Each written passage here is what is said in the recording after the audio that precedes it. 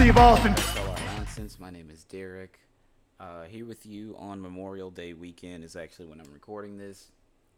If you're a subscriber to the Patreon, you will get early access to this episode. It goes live to the free feeds on Tuesday when we return back to work or whatever you're doing during the stay-at-home order, which in certain areas has been lifted. So, if you're in a place where the stay-at-home order has been lifted,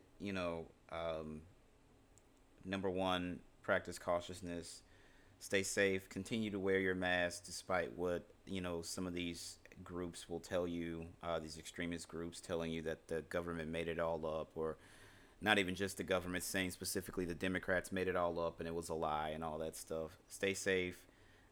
Don't let anybody rope you into any nonsense that could cost you your health or the health of your loved ones and things like that. Again, I'm always here just to try to provide a little entertainment for everybody. I haven't talked about anything wrestling related since I did the Montreal Screwjob episode, and this is always a very strange topic for me because I remember vividly when it happened. May 23rd, 1999, Kansas City, Missouri. I believe it was at the Kemper Arena. I'm not exactly sure. If you're a wrestling fan, you remember the WWF Over the Edge pay-per-view. It was supposed to be a really great night. I remember, me and my friends being really psyched and really ready for the pay-per-view. And that unfortunately was the night that Owen Hart tragically lost his life. Now, the reason we're talking about this is because obviously the anniversary of that would actually, wow, today actually is the anniversary of that date.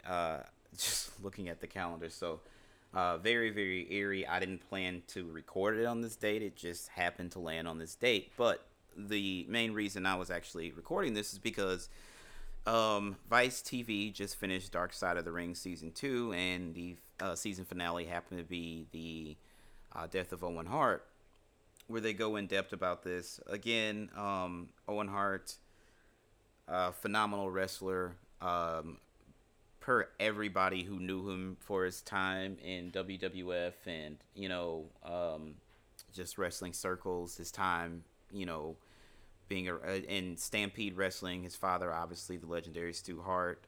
Owen, also the brother of the great Bret Hart, brother-in-law of Jim the Anvil Neidhart, who unfortunately passed away, I believe 2 years ago. Jim, who obviously was the father of Natty, Natalia, probably one of the top 3 female wrestlers on the planet, in my opinion, anyway.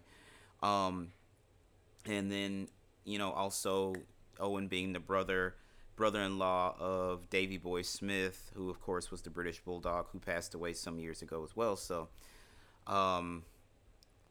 the night of the pay-per-view, again, Kansas City, Missouri, May 23rd, 1999. Next year will be the 20th anniversary of it. I remember very vividly. I am a super big wrestling fan. And just like me and my friends growing up, I don't know if a lot of them are still into it. I'm very much into it, which, with everything going on, it's hard to. I'm amazed that AEW and WWE are still holding shows. I'll go there, right? Because for social distancing purposes, I wouldn't say it's exactly safe to have people have simulated fights via television. And even though there are no fans in these arenas, you're still putting a lot of people within 6 feet of each other. Remember, they're wrestling, so they have to be extremely close. They have to have physical contact. You also have a cameraman who is, if not in the ring with them, is up on the ring apron. You have a referee. You have a medic outside of the ring in case anything could go wrong. You have the timekeeper, the bell ringer. So you're saying, let's say in a regular one-on-one match, you got both competitors. That's 2. You have your cameraman, and usually there's about 2 handheld cameras on the floor because you're getting different angles. So you'll say 4 there. Then you got the referee that makes 5. The medic makes 6. The ring announcer makes 7, unless they keep them away. Either way, just with the immediate people, you have 6 people all within a 10-foot area of each other. So it's not exactly safe. Now, Vince McMahon being who Vince McMahon is, I'm not surprised. He got the governor of Florida to give the WWE essential status as a business so they could remain open. As big as a wrestling fan that I am, that is absolute bullshit. It's not an essential business. I'm sorry. And again, you're hearing this from the mouth of a very big fucking wrestling fan. Um, but nonetheless, they're still performing. Now, AEW, completely different, and that's run by a different set of people. And the fact that they're also still, doing TV and doing shows, that also a bit surprising to me. So, with all this going on, I guess I could find solace in wrestling and be like, hey, well, at least I still got wrestling because I don't have basketball and I don't have hockey and I don't have baseball.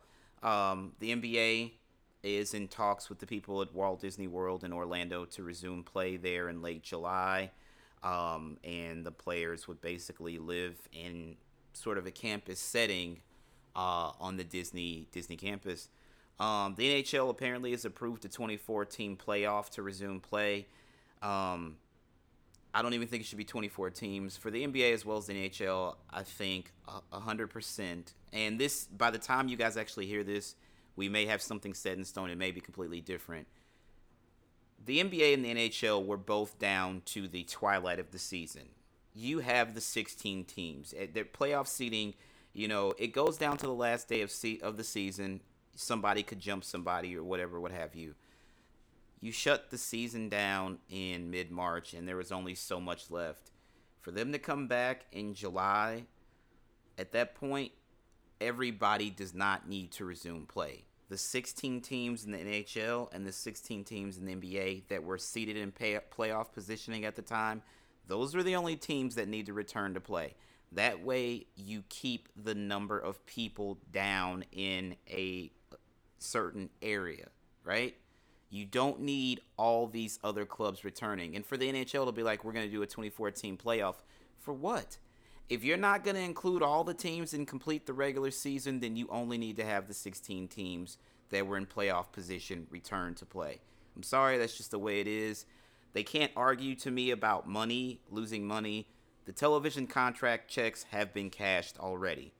You're not putting any fans in the stands, so you're not losing money on attendance. To send all those teams back to play is just ridiculous. It doesn't make any sense at all. That's my 2 cents about it. I'm going to stick to that. Anyway, as I stated, I guess some people are like, well, you should be happy that you have wrestling considering the fact that you don't have any other sport right now. Fine, that's your opinion. It is what it is. But also, the WWE Network exists, and you can go watch classic wrestling anytime if you want to. Wrestling is one of the ultimate fan sports because the only people that know the finish are the competitors, Vince and the creative team, and the producer for the match. Whether it's Otis working with Dolph Ziggler and let's say Brian James, who of course with the Road Dogg Jesse James is the producer for that program. He's the producer for that match.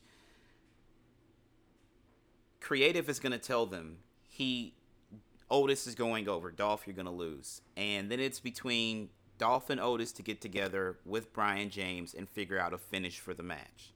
And that's how it goes. Now, wrestling is the ultimate fan sport because, and I said this about WrestleMania, I think they'd have been better off just canceling it.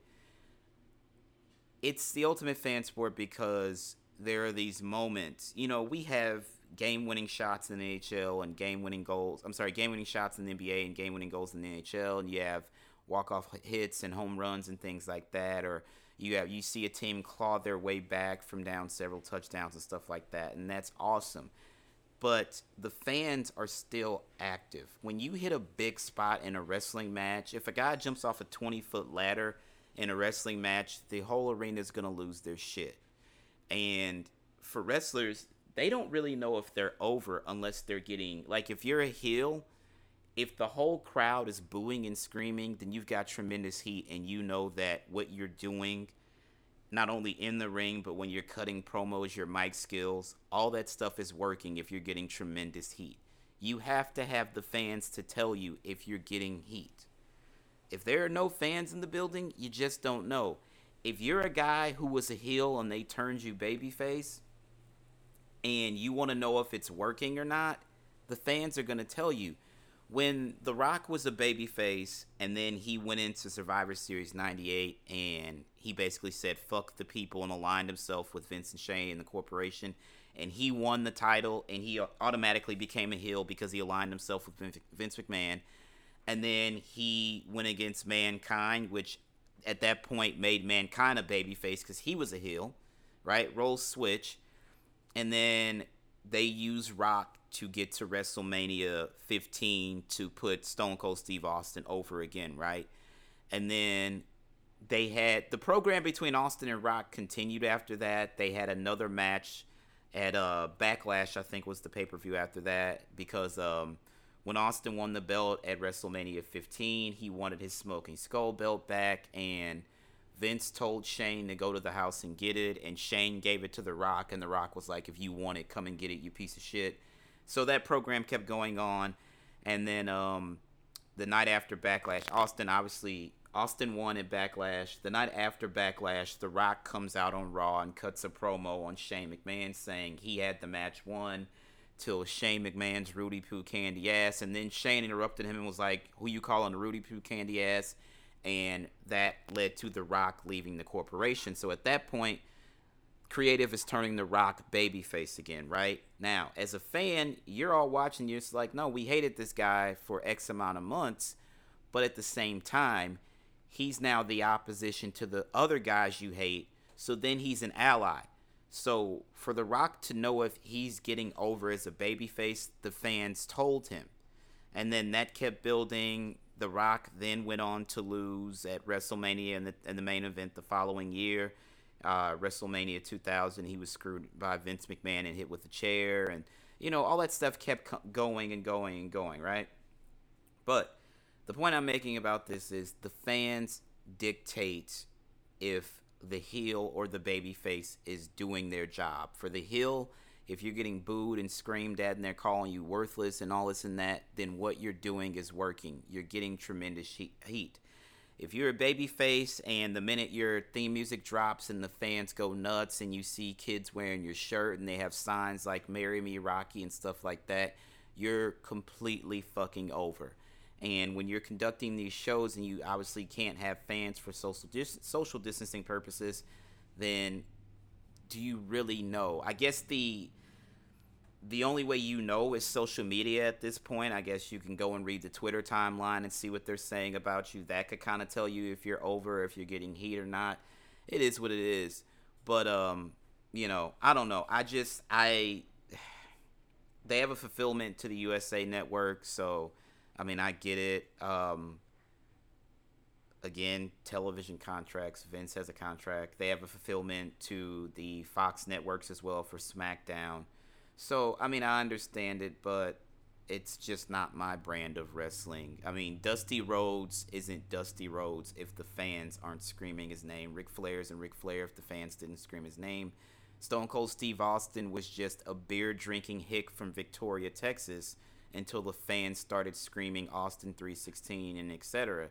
So, again, not my brand of wrestling, but who the fuck am I, right? Anyway, the tragedy that is the death of Owen Hart, May 23rd, 1999. Again, I believe it was the Kemper Arena. I would have to go back and check. Vice, what they've been doing with this Dark Side of the Ring program is phenomenal. The way that they tell the story obviously is very good. It's very intriguing. Chris Jericho, obviously the narrator for the series, he's doing a great job as well.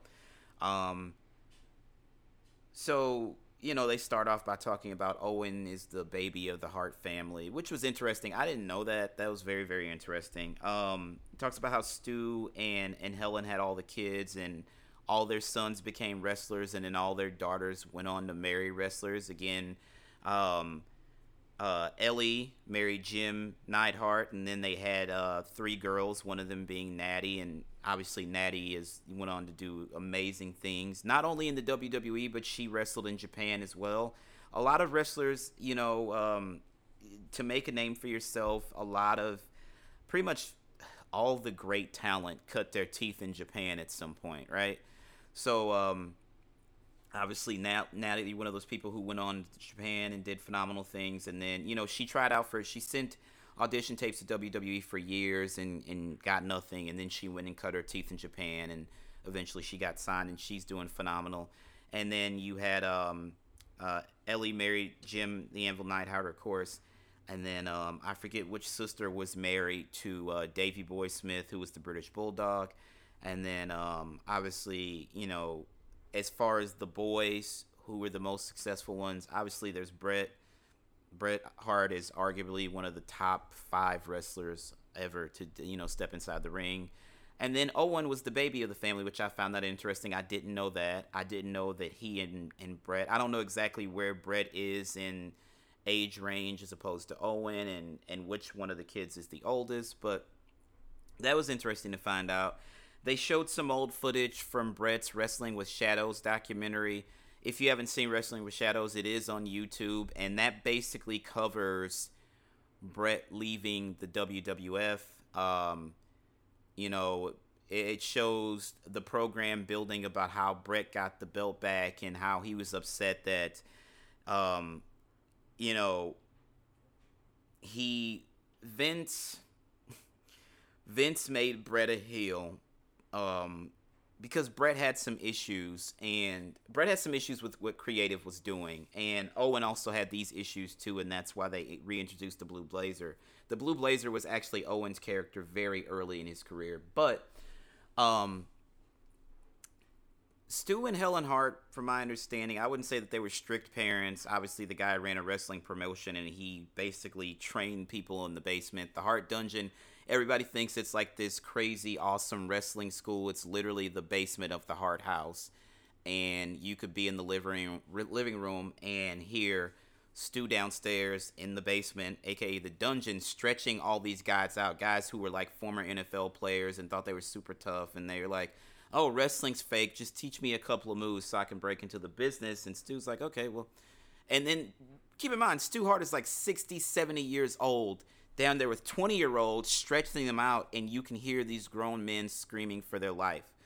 And when everybody always says wrestling's fake, I'm like, okay, well, it's scripted, right? It's scripted for television, but you don't think that these guys get bruised. These ladies and gentlemen get bruised and battered and broken bones and tear ligaments and things like that. Stone Cold Steve Austin had a broken neck and wrestled for years with it. So, one of the most famous things, just look at any Cactus Jack match. There was like flames and thumbtacks, and think about Undertaker throwing Mankind off the cell. That's a 16-foot drop. You can't, script that. The guy, showed his head shows up, and then his tooth is hanging out his nostril. That's real. So I wouldn't say that that the Hart family was strict, but Canadians have Canadians have different morals than people have here in the U.S. I'll say that, right? And there's a lot of pride in family in your country and things like that. And there's just certain things that when you talk about the murder rate in the United States versus Canada, drastically different. One of the things about Canada is, they give you free health care. That would never happen here in the United States of America. No matter how much these, politicians use it when they're campaigning for office, like, I guarantee you free health care. That's not going to happen. It's just not. We live in a very capitalistic country. Free health care is not going to happen because they're making far too much money on medical visits and things like that.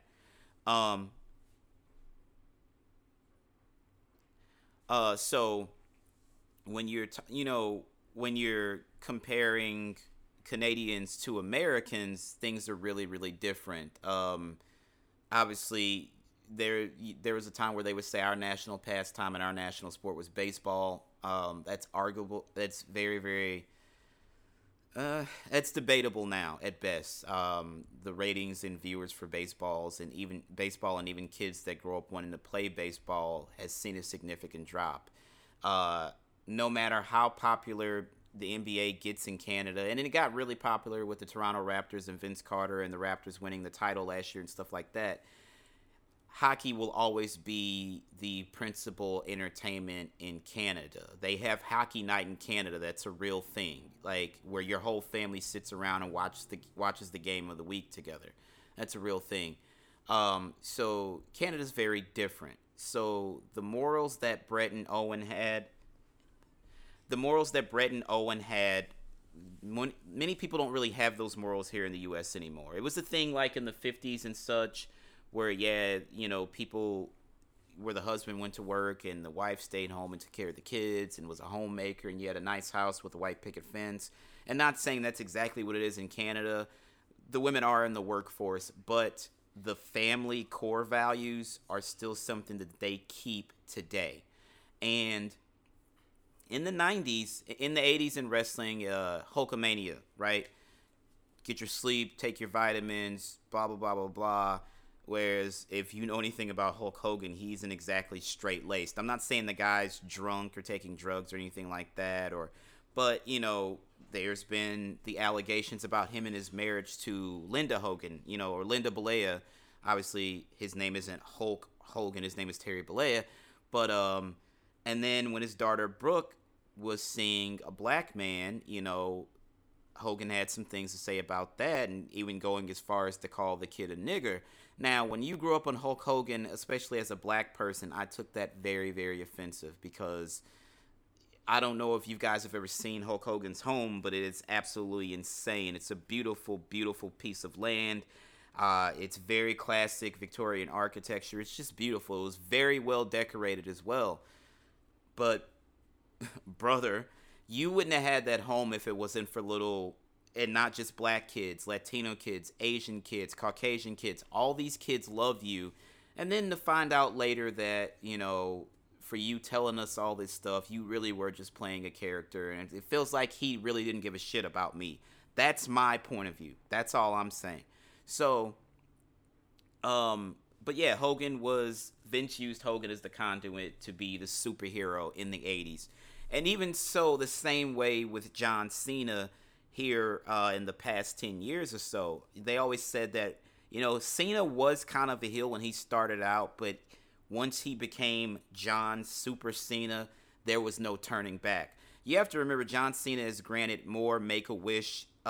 He's granted more Make-A-Wish than anybody in the history of the company. Michael Jordan, Derek Jeter, all those names, all your superstars, the people, the ladies and gentlemen who play these comic book characters in the MCU. For all the times they've granted a wish for somebody, John Cena trumps all of them. And he's like, the next closest person is like 200 or 300 wishes behind him. So that's just telling you. When Hogan got to WCW, at first it was a big deal. He legitimized them. And after a while, the act got stale, and they wanted to turn him heel. And I was actually watching a documentary where Hogan's agent was on the phone with Eric Bischoff to 2:30 in the morning, and he legit cried, and he said, "You cannot turn Hogan heel. He will lose his fan base." And not like crying, like, oh, no, literally crying, tears. From my understanding, he was like, "Please do not do this, Eric." So, again, if you were watching wrestling in the 80s, it was very cartoony. You had these big, elaborate characters. Remember The Undertaker, for what he is now, he started out as an Undertaker. He, apparently Paul Bearer, they had an urn. It was really all that stuff. The Ultimate Warrior, the guy was roided the fuck out, and may he rest in peace, but he was as cartoonish as could be. Hogan, very cartoonish. Macho Man Randy Savage, his theme song was Pomp and Circumstance. He wore these big, elaborate outfits with colorful tassels. Like, remember the Ultimate Warrior wore like neon green and hot pink and stuff like that. Bret Hart wore hot pink. It was very colorful and cartoony and stuff like that. And as we got to the 90s, where Ted Turner had the Turner money to go against Vince. He didn't have the wrestling know-how, but he had the capital to go against Vince. And he put Eric Bischoff in charge. And Bischoff had the foresight to do certain things that Vince wouldn't do. And when Bischoff threw the money at Hall and Nash that he did, and those guys went over and they formed the NWO with Hogan, that legitimized them. And it really put WCW on a different path. Now, where WCW started to get very mature, WWF was still doing very cartoony stuff. And this is about Owen. I apologize. I'm going to circle back around. I'm just setting the stage for you guys. So, in WCW, very, very mature content. Very mature. And in turn, WWF had to combat them by getting mature as well. The difference is when WWF went there, the Attitude Era went through the fucking roof. AOL merged with Time Warner, and in the merger, Ted Turner basically lost a lot of control over Turner Networks. The board of directors had control at that point, and they're like, oh, yeah, all this wrestling stuff, we don't really understand it, and we don't really care for it. You can't have a bunch of TV guys in suits running a wrestling promotion. It does not work. They never valued wrestling. And just from the merchandise sales alone and the ratings numbers, they should have understood how big it was, but they didn't care. They just didn't care, and that's what it was. They could have put Dusty Rhodes, Ric Flair, Eric Bischoff, and maybe one other guy in charge of WCW and just cut the checks and got out of the way, and things would have been perfectly fine. But they didn't care for wrestling, period. So while Vince is doing the Attitude Era stuff, WCW television is being toned down. And then instead of doing real wrestling stuff, I'll give them credit. If you have been listening to my series on Patreon about The Last Dance, Dennis Rodman skipped practice during the 98 finals to appear on Monday Nitro. That was a big deal. And then a month later, they brought Karl Malone in. And that was a pretty big deal. Then after that, they brought in Jay Leno. Made no sense. They brought in David Arquette and put the world title around David Arquette. Made no sense. They brought in the Insane Clown Posse, and they brought in Master P and the No Limit Soldiers. Made no sense. They had a bunch of suits just bringing in people from other areas who they thought would give them great crossover appeal, and it made no sense. They also had Kiss perform live on an episode of Nitro. Made no sense. So they put the clamps on them as far as mature content went, but WWF kept going forward with the Attitude Era, and eventually, obviously, WCW was purchased by Vince McMahon and WWF. Now, as Vince continues with the Attitude Era, people like Bret and Owen did not like the way they were taking the company. And Bret's main adversary was Shawn Michaels, and at this point, Shawn was not who he is today, where he, got in church, got saved, became quite the family man, and turned his life over to God. And thankful for that, because it's my belief that we would have lost Shawn Michaels like we lost a lot of other wrestlers because of the life they were living, very fast and drinking and painkillers and stuff like that. But I'm thankful that Shawn found religion and found a way to serve the Lord better and all that. And hats off to Shawn Michaels, who was always going to be my favorite wrestler of all time. But Shawn appeared in Playgirl, right? There's a scene in Wrestling with Shadows where Bret is standing in the ring with Pat Patterson. It's hours before a show. And Bret asks him, he's like, are they trying to make Shawn a heel? And Patterson says, to my understanding, yes. Now, at this point, Bret is confused because you made me the heel. I have a problem with the content, and you told me to go on air and voice my frustration. And the fans didn't like that, and they basically booed him and told him to take his ass back to Canada. There were still fans who loved and worshiped Bret Hart, but for the most part, he became a heel just voicing his frustration with what Vince was doing with the company.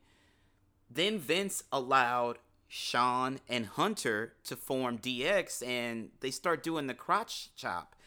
I remember if you wore a DX shirt to school, they would confiscate it, and you would have to go home and change or hope you had other clothes in your locker. We were literally walking around doing the crotch chop at school, right?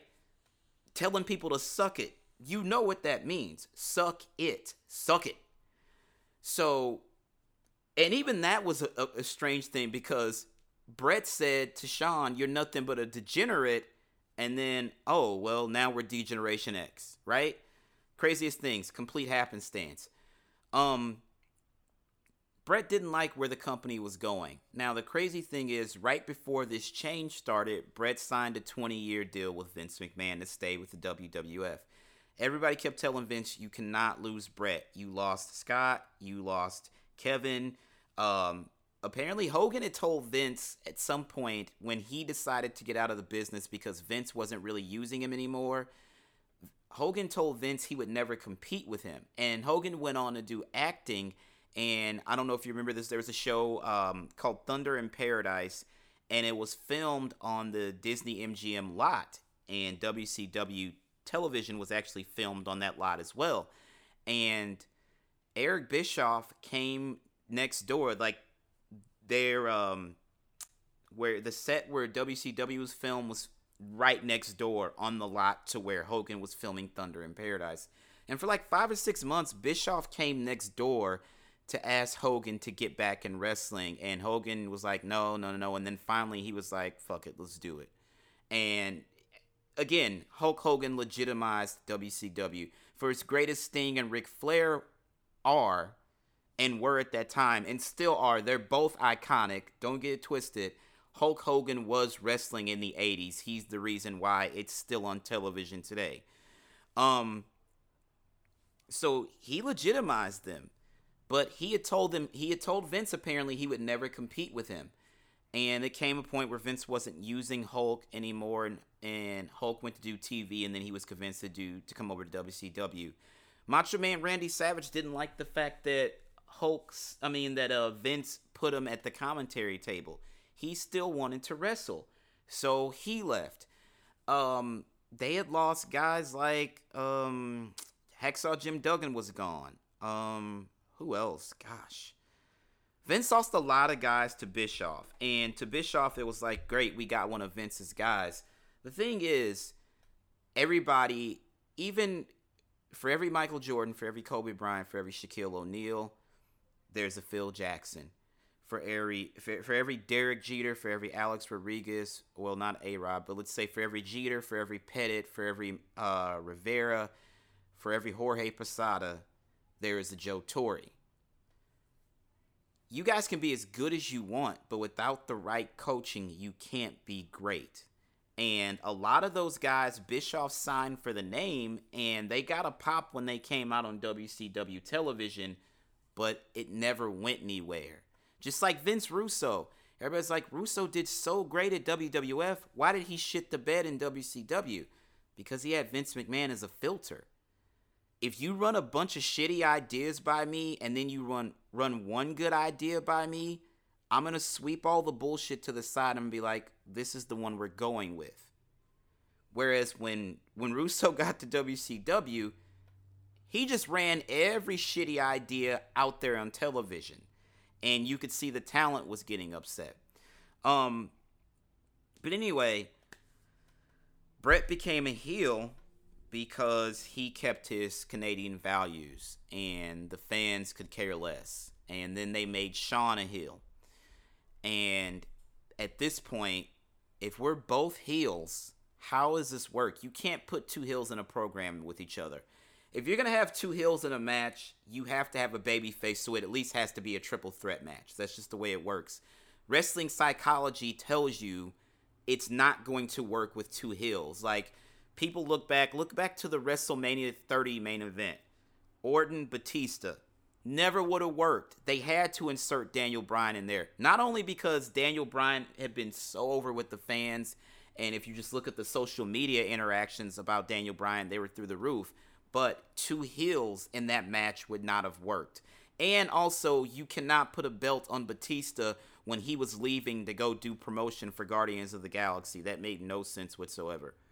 So anyway, back to the Hart family and Owen Hart's untimely demise. Um, so wrestling with shadows, it shows everything, and then there's a conversation between Brett and his wife at the time, Julie, um, where Brett comes back and he goes down in the kitchen to talk to Julie about a conversation he just had with Vince McMahon. And WCW had offered Brett a very lucrative deal, and he turned it down to stay with WWF. And then months later, or a year later, maybe, I think it was like 18 months, Vince basically told him, I can't do the deal. He's like, what are you talking about? We already signed the contract. He's like, see if you can still get the deal with WCW. He's like, wait a minute, what are you talking about? He's like, I stuck it out. I decided to stay with you, and you pull this on me. And he's like, I can't afford to pay you because Turner's trying to put me out of business. Remember, Ted Turner was running a wrestling promotion, and he had his own networks. He didn't have to pay for the airtime. He didn't have to make a deal with TNT and TBS to run WCW programming because he owned TNT and TBS. He also owned the Atlanta Braves. Ted Turner was set. So Vince had to make a deal with the USA Network to get his stuff on TV, whereas Turner, it was all income. He owned the cameras. He owned the trucks. He owned it all. All he had to do was stick somebody in the truck and drive the damn truck around the country from week to week. That was the beauty of it. So Turner could afford to do whatever the hell he wanted, whereas Vince was crippled by the fact that the WWE Network wasn't a thing back then. The internet wasn't what it is today. Back then, it was completely different. So, you know, there was the conversation Kevin Nash had with Hall. Hall signed first, and he's like, I pulled Kev to the side because he's my buddy, and I told him, like, hey, just letting you know, I know your contract's coming up. This is the deal Turner gave me. And Kev's like, man, that's great money. How many days? And Hall told him 150. And Kevin said, what? That much money for 150 days? And Hall's like, yeah.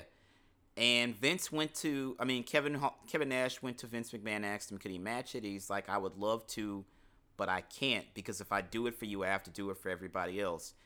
And out of loyalty, Kevin Nash was going to stay. Now, behind every great man, there is a great woman. And Kevin Nash was married, and is still married to the beautiful Tamara Nash, who was pregnant with their child at the time. And Kevin told her, I'm going to stay. WWF is family. And she grabbed his hand and put it on her stomach and said, no, this is your family. And the next day, Kevin Nash signed his deal with WCW. Bischoff and Turner were hell-bent on putting Vince McMahon out of business. Brett signed, and he knew that his last date with the company was going to be in November of 97, which culminated with Survivor Series. Now, they put the belt on Brett, I believe it's SummerSlam that year, and Vince told him, we're going to work to putting the belt on Shawn. Obviously, you're leaving, and we thank you. And Vince wanted to put the belt on Shawn in Montreal, Quebec at the Survivor Series in 1997, and Brett refused to lose the belt in Canada.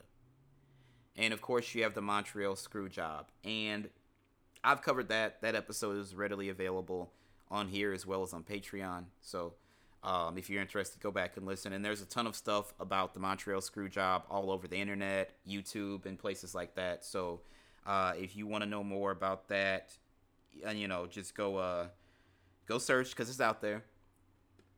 In the midst of all this, I remember the next night on Raw, Mick Foley didn't show up, and I forget who it was. Vince gave the task, hey, you need to call Foley and see where he is. And Foley saying to I can't remember exactly who it was on the other end of the phone. He's like, I can't believe Vince would do that to one of the boys. And wrestling's a fraternity, that it's just like hockey. They in the NBA, they don't call each other the boys. In wrestling circles and in the NHL, it's like, hey, this is about the boys. It's about the boys. Like, it's just a fraternity. Foley said, I can't believe Vince would do that to one of the boys. Here's the thing, guys. Again, as much as I love Bret Hart, he was wrong. And there's a time-honored tradition in the business about doing the right thing. And Brett should know that because he comes from a wrestling family. His dad ran a promotion. Imagine if Stu Hart had put the Stampede Wrestling title on a guy who then signed a deal with another company, and Stu's like, all right, we're going to switch the belt out because you're obviously leaving, and the guy told him no. Brett, Owen, and everybody else in the whole Hart family would be fucking livid, and they'd be like, bullshit, you're dropping the belt. WWF was a family company. Vince's dad sold the company to him when it was all about territories. And there's the belief that Vincent K. McMahon Sr., because Vince is Vince Jr., there is the belief that had Vince Sr. known Vince was going to do what he did, he'd have never sold him the company, because Vince got the New York territory and then went to cable television and basically took over the U.S., and you still had Smoky Mountain Wrestling. You had the Tennessees. You had the Carolinas. You had the NWA. You had, which morphed into WCW. Depending on who you ask, you had all that. And then you had the Von Erichs in Texas. Vince basically got on USA and took the rest of the country. So I say all that to say this. Anyway, you can't, if you're wearing my belt, you can't tell me you're not going to drop the title. I don't know if Vince knew that Brett was going to have the reaction that he did. And had he known, he was wanting a big pay-per-view, payoff. And I get that. He probably should have taken the belt off of Brett earlier. And had he done that, in 2020, we would not still be talking about the Montreal Screwjob, which happened in November of 1997. But it's still one of the biggest controversies in wrestling. There are some people who still believe that whole thing was a work.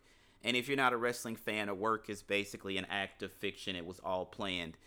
But everybody says no, it was completely a shoot. So anyway, that night after it happened, Owen and Davey Boy and Anvil told Brett, they were like, if you're leaving and Vince pulled this shit, we're out of here too. And Brett told them, no, you guys are still under contract.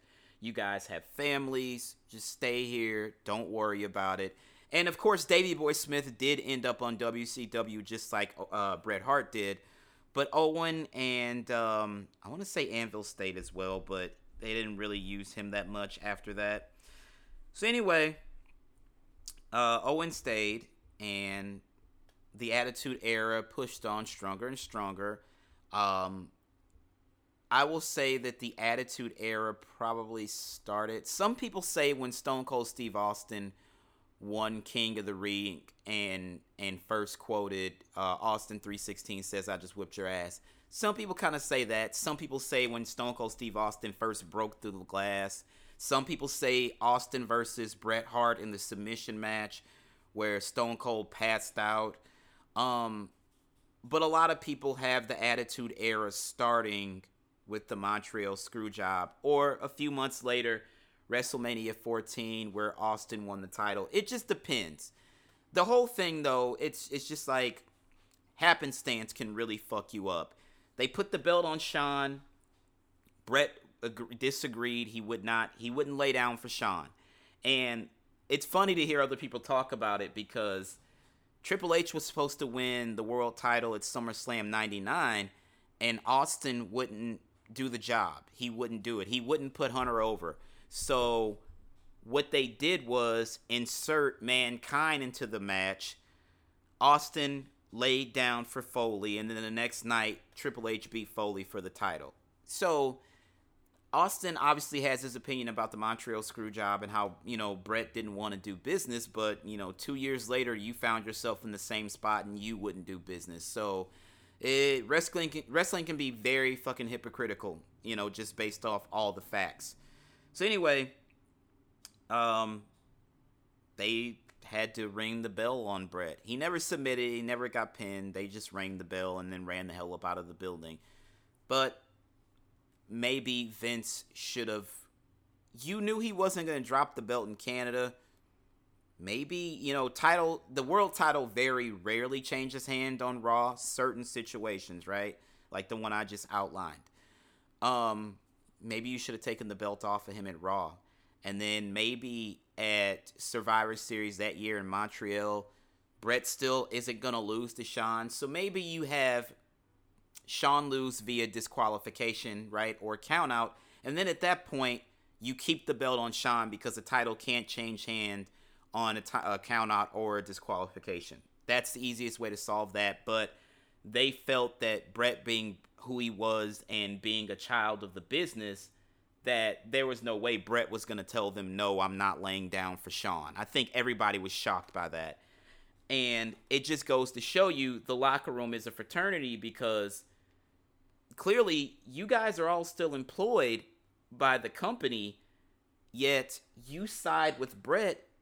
Had Brett taken that belt like Medusa did, Medusa was the WWF Women's Champion, signed a deal with WCW, and was on the phone with Eric Bischoff and said, hey, I actually still have the belt. Should I give it back to Vince? And Bischoff says, absolutely not. Bring it with you to TV. And then this woman shows up on TV and drops the WWF Women's title in the trash can.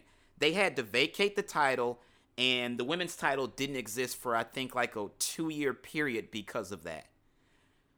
All of the backstage talent for WWF had to look at Vince and say, I get it. But they're like, no, Vince screwed over one of the boys. Brett was wrong. And coming from a wrestling family where your dad runs a promotion, Brett knew better than that. So in this instance, Brett was wrong either way you look at it. Just point blank. Brett was wrong either way you look at it. So anyway, they put the belt on Shawn. We get to the Royal Rumble 2 months later. Shawn is in a casket match with Taker. Back body drop over the back rope. The casket was right outside the ring. Shawn hits his back on the casket. He said he felt fine that night, woke up the next morning, could not get out of the bed. And then we have to make sure Shawn can make it all the way to Mania in the spring and put Stone Cold Steve Austin over. And a lot of people say it was hard to work with Shawn at that point. But either way, you brought in Mike Tyson as well. Huge payoff. Huge payoff.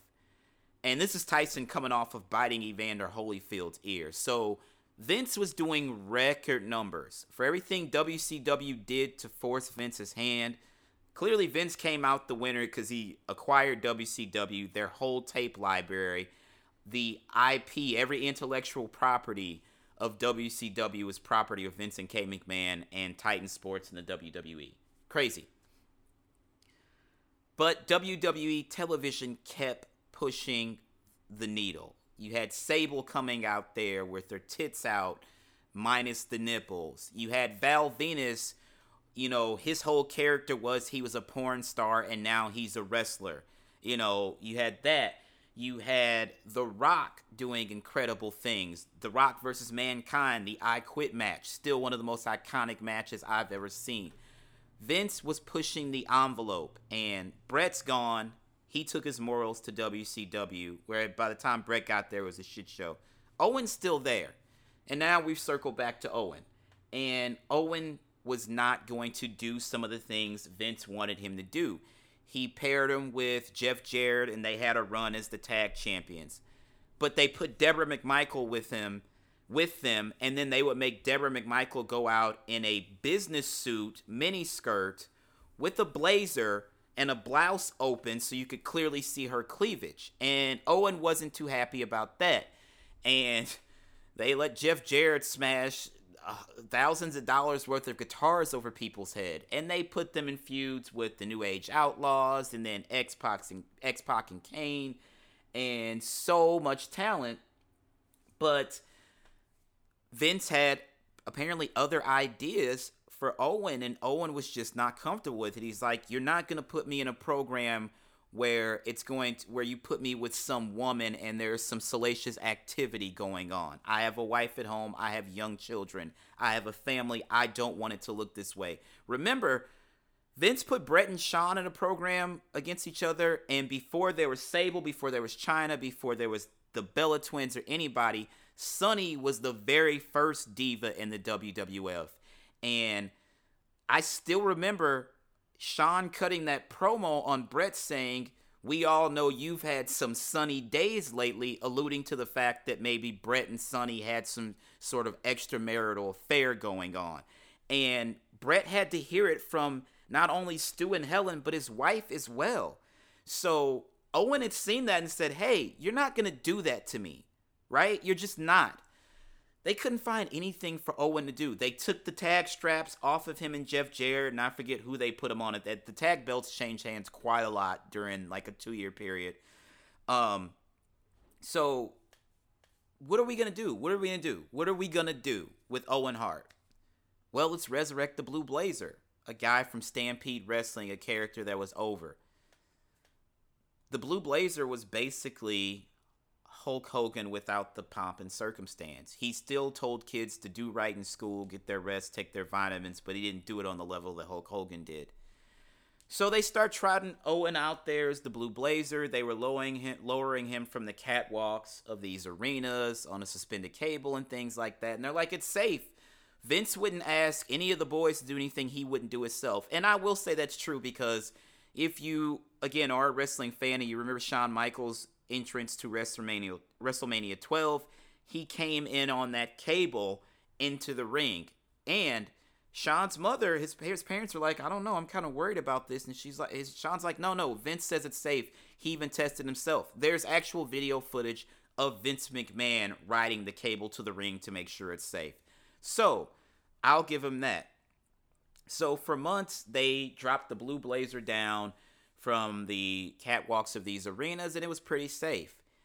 When we got to May 23rd of 1999, they had a couple of incidents where it was hard to get Owen out of the harness, and it just looked really goofy on TV. So they were going to go with a different contraption to lower him so it would be easier for him to get out off the cable and into the ring. Now, I'm not a rock climber, but I've seen the belts and the ropes and stuff like that, and I've seen people do it with the little hat, the little latch carabiner and all that stuff, and those things are pretty easy to get out of. And they lowered Owen Hart from the catwalk of, again, I believe it was the Kemper Arena, with one of those little rock climbing carabiners. That's it. There was no harness or anything else. And wow. So I'm just trying to gather myself because this was a very dark moment. They lowered him, and he had like the feathers on his robe, and they got caught in the carabiner, and he released the latch to clear the feathers from the robe and splat right on one of the ring posts with his chest. And Jim Ross, obviously the voice of wrestling, says he's like, I see Owen come past me in my line of sight. And on the little monitor, because they have the monitors right there, at the commentary table, he's like, I saw him. And Jerry the King Lawler, of course, who was part of the commentary team with Jim Ross, jumped up immediately to go to the ring. Some people thought that it was a dummy, that it wasn't a human being. It was just like a mannequin. And no, it was 100% Owen in his body. And Lawler went to check on Owen, and Jim Ross, he's got the production team at Gorilla in his ear. They're like, you got to say something. He's like, hey, when you're filming live TV, some things tend to happen. Owen Hart was to make a grand entrance as the Blue Blazer. It looks like we had an accident. And Lawler comes back, and the EMTs actually on site, from my understanding, thought it was all a joke. And Owen was known as a ribber around the locker room. If you ask anybody from WWF who was there at that time about Owen Hart, they'll be like, oh God, he was a ribbon son of a bitch. He played jokes on everybody. Everybody loved Owen Hart. He was universally loved. So the EMTs thought it was an actual joke. They didn't think it was real. And then Owen's blood is there on the canvas of the mat. And Lawler came back to the table as the EMTs, took Owen backstage, and they're trying to put life back into him. He'd already died. And JR says that when King came back to the commentary table, his exact words, his face was ashen white. It was like he had seen a ghost. And he said they made eye contact, and he could tell it wasn't good. He could tell it wasn't good. And they ran, this is a pay-per-view, so it's not on standard television. So you don't have commercials, but you do have commercials for the people watching it at home on TV. You still air commercials from the sponsor, whoever's sponsoring the pay-per-view. Back in those days, there were quite a few pay-per-views that were sponsored by Snickers. So if you're watching the pay-per-view, you'll see a Snickers commercial if you're watching on TV. So in his ear, Jim is like, "Hey guys, what is going on back there?" Kevin Dunn gets on with Jim Ross in his ear, and he says, "Oh, he's dead." And he's like, "By the way, you're on in," and then he starts counting him down. He's like, "You're on in 10, 9, 8. And they gave Jim Ross 10 seconds to somehow sum up to the people watching at home that Owen Hart had just died. And I'm sorry, I have to gather myself, because this is still insane all these years later. We're talking almost 20, I'm sorry, it was actually 20 years last year. 21 years later, to the day, to the exact fucking day. I remember the whole situation vividly, and I remember Jim Ross making the statement and telling everyone on television that Owen Hart had died as a result of the accident. They tried their best, from my understanding, to resuscitate him backstage, and it didn't work.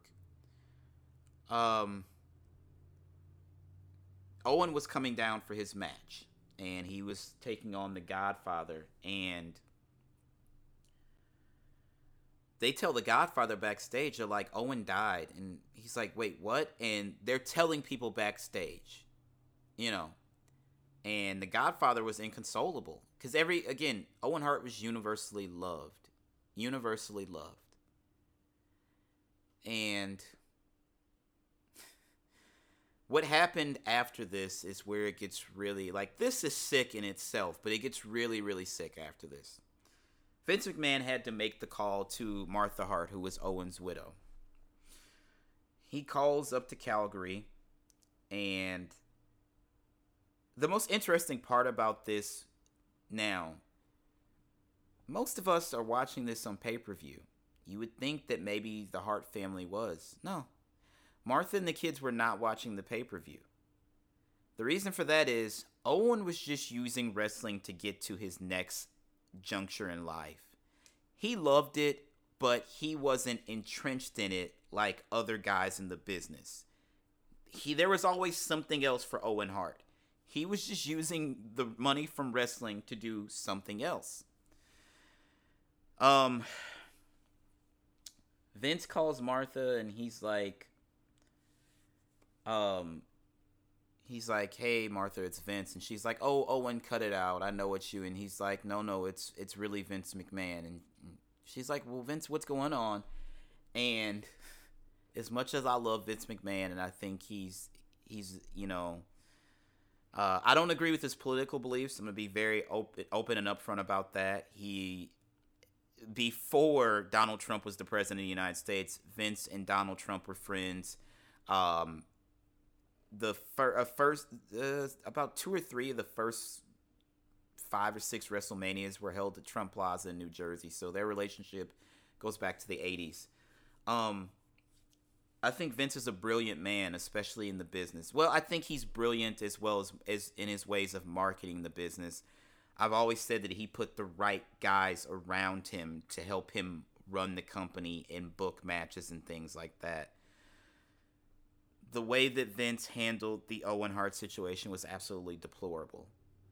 The Bret Hart situation completely different. Bret knew what he was supposed to do. He was supposed to lay down and drop the belt to Shawn. He didn't want to do it, caused an uproar. I cannot blame Vince for that. I have to put that blame on Bret Hart. He knew what he had to do. This is completely different. So, in calling this man's wife and children, deliver the news. Vince just said there's been an accident, and I think you should talk to the doctor. That's all he gave Martha Hart.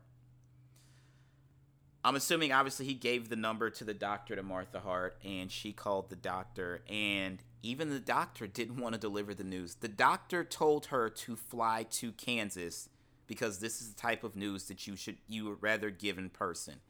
And Martha said, I have 2 children here. You need to tell me what's going on with my husband. And they told her there was an accident. He fell. We couldn't resuscitate him. Your husband is dead. And Oj, who was the oldest, and then Athena, Owen's son and daughter.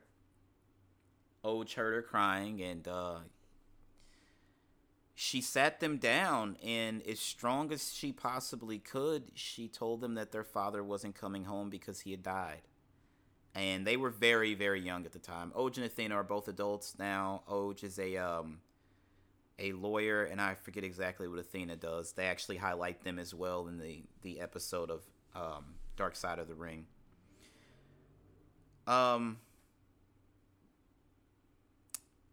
It gets, and you would think that, oh, this is dark and this is the dark. It gets much darker after this. At some part, Martha gathered herself. They made the funeral arrangements. Basically, everybody in WWF came out for the funeral. The funeral procession was at least a mile long. The streets of Calgary were lined with people. Again, I can't say enough. Owen Hart was universally loved. So you could see that love and outpouring there at the funeral. What WWF did that night, a lot of people question why Vince continued on with the show. I don't know if I would have been strong enough to make that decision. Let me start there. In Vince's defense, and this is the only thing, and I still don't know if it's the right decision. This is all I'm going to say. Vince McMahon had a contract with the cable networks who provided the pay-per-view. Had he not continued the show, he'd have been in breach of the contract, and the legal ramifications would have been pretty bad from my understanding. So, I understand Vince continuing the show. That does not mean by any stretch of the imagination that I agree with the decision to continue the show. Eventually, Martha, being the strong woman she was, flew to Kansas City, went to the arena. And oh, by the way, in them continuing the show, they didn't even make an attempt to clean Owen's blood off the mat. Wrestlers wrestled that night on that mat. And also, keep in mind, the ring was damaged from Owen's fall. Vince sent the rest of the talent out there to wrestle on a damaged ring with Owen's blood. Right? So again, I understand why he continued the show. That does not mean I agree with it. Okay? That's all I'm saying. Funeral takes place. Martha goes to Kansas. She flies to Kansas City, and she takes Oj and Athena with her.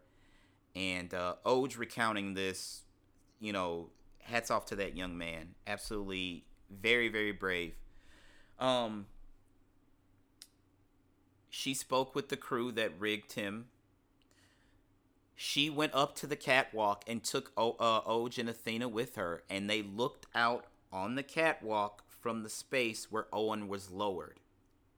And they got to see what, their husband and father, the last thing he saw before he died. They basically saw the spot he landed, minus the fact that the ring was no longer there. The thing that is so vivid about this, and I remember this so well, is because the pay-per-view was in Kansas City on Sunday night. For those of you who are subscribers and you know me, you know that I'm from St. Louis, Missouri. Raw was in St. Louis at the Kill, which was the Kill Center at that time, is now the Enterprise Center, the home of St. Louis Blues.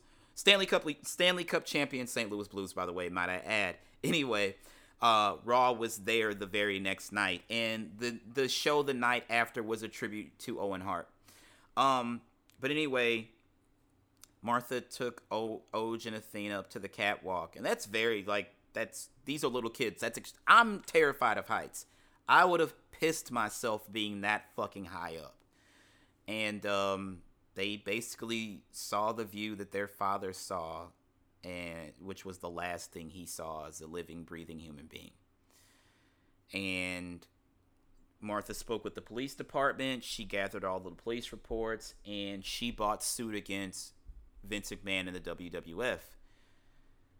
Again, as I said earlier, you thought Owen's death was the darkest part of this. No, it just gets worse after this. The Hart family, for all their Jesus Christ, their stature and their legacy in the wrestling world, handled this terribly. Martha Hart brought suit against the WWF for the death of her husband, which was the son and brother of the Hart family, for the death of her husband and to secure, a financial future for her children. And the Hart family told her to get rid of the lawsuit. Well, why? Some of them still had aspirations. Again, like I said, all the boys were wrestlers and all the girls married wrestlers. But of all the boys that were born to the Hart surname, only Owen and Brett made it. Anvil and Davey Boy are related by marriage. Again, Anvil married Ellie, who is Natty's mom. Those are Natty's parents. And I can't remember which. I think it's Georgia. It may be Georgia Hart, the Davey Boy. Yeah, it is. No. I could be wrong. No, I believe it is. I don't know. I could be wrong. Don't give me, I don't know if Davey married Georgia. I know Davey has a daughter named Georgia Smith, but I don't know if he married Georgia Hart. But again, the only two boys that were actually born under the Hart surname to make it in the business were Brett and Owen. Smith, no. The rest of the guys didn't make it, but they still held Vince in pretty high regard and felt that at some point Vince may need some help or some talent. Keep in mind also, the WWE does go to Calgary and run shows. They run house shows, pay-per-views, live events, all types of stuff. And when they're in town, they need a little extra help. They need some ring hands. They need some talent. So for the Hart family, if we're the number one family in wrestling this side of the border, and Vince is going to come up here, hey, guess what? We know we got a payday coming. So they told Martha that even though their youngest brother at that, had died at the hands of the irresponsible planning of the WWF, your brother's gone. And you tell his widow, hey, why don't you not do this lawsuit thing? Are you fucking kidding me? They literally would go over to Martha's home that she had with Owen and their children under the guise of, we came to check on you and the kids. And you know what they would do? They would steal documents that she needed for her lawsuit against the WWF. Now, I don't know if that came at the behest of Vince McMahon or if they took it upon themselves to do that. But absolutely ridiculous. In the long run, Vince did settle with Martha Hart. And I'd imagine he did it because he didn't want it to go into court and then become a national thing. You have to remember, anything of celebrity, if it went to court, Court TV was all over it. There's a reason they call the O.J. Simpson murder trial the most famous trial in the history of the United States. Well, we've had a couple of presidents get assassinated. John F. Kennedy and Abraham Lincoln. And if I remember correctly, someone made an assassination attempt on Ronald Reagan's life. But when Kennedy got assassinated, the trial didn't make television. When Lincoln was assassinated, television wasn't even a fucking thing. The radio hadn't even been invented yet. If Martha Hart takes the WWF to trial in the late 90s, early 2000s, where wrestling was dominating television ratings, if you go and look at ratings from the late 90s on Monday nights, Raw and Nitro beat Monday Night Football. Wrestling was the biggest thing on television. So Vince knew good and goddamn well if that had gone to trial, they were going to be on Court TV. Vince didn't want it to be bad. He was also moving on into different areas. 2 years from that point, he acquired WCW. But I think around that time, Vince took the company public. It was either right before Owen's death or sometime after it. Vince took, there was an IPO for WWF stock. Vince took the company public. He could not, in any shape, form, or fashion, afford to go to court for that situation. So he had to settle. And with the money, obviously, Martha was able to take care of her children. They started the Owen Hart Foundation. Oj, of course, like I said, is now a lawyer. He was able to go to law school. He's a damn good lawyer from what I understand as well. I forget exactly what Athena's doing, but she's very successful as far as my knowledge goes. And Martha is still the head of the Owen Hart Foundation all these years later.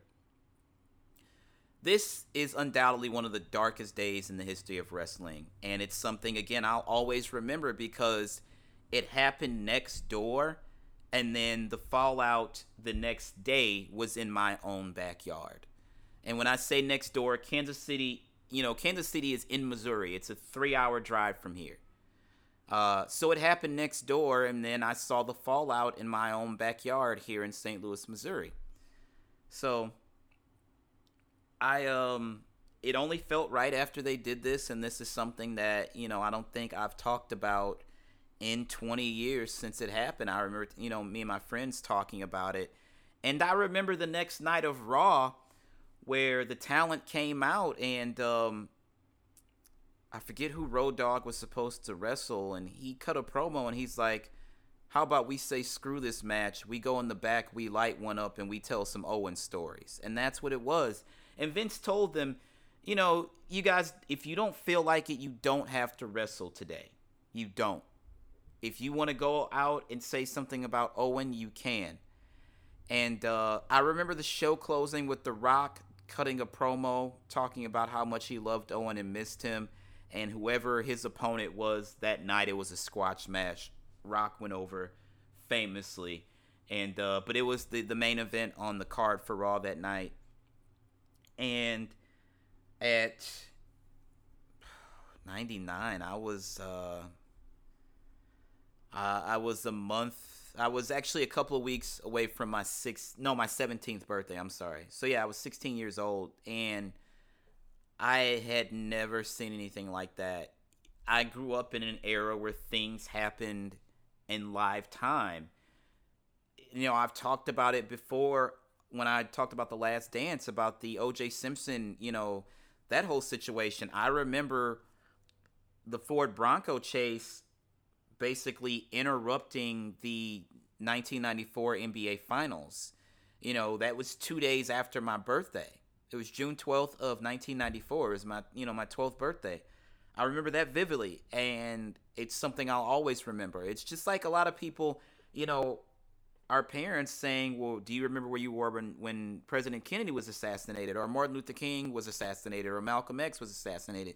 I will always remember what I was doing when the Bronco chase happened. I will always remember watching Over the Edge in my cousin's basement and watching Owen Hart plummet to the ring. I will always remember where I was when I heard the first plane hit the tower on 9/11. It was my sophomore year of college. These are just timestamps in my life, and they're all very, very sad, situations. And now I'll always remember where I was when I found out that Kobe Bryant died in a helicopter crash, and his daughter and the members of the Altobello family and everybody else on board. And I'll remember where I was when the nation was shut down due to the COVID-19 virus. And these are timestamps of my life. And every 10 years, every decade in your life, if you get to see multiple ones, they're chapters. And what I will always tell you guys is this: please stay safe. And remember that we're all humans, and let's just try to fucking love each other, because I am CM Punk.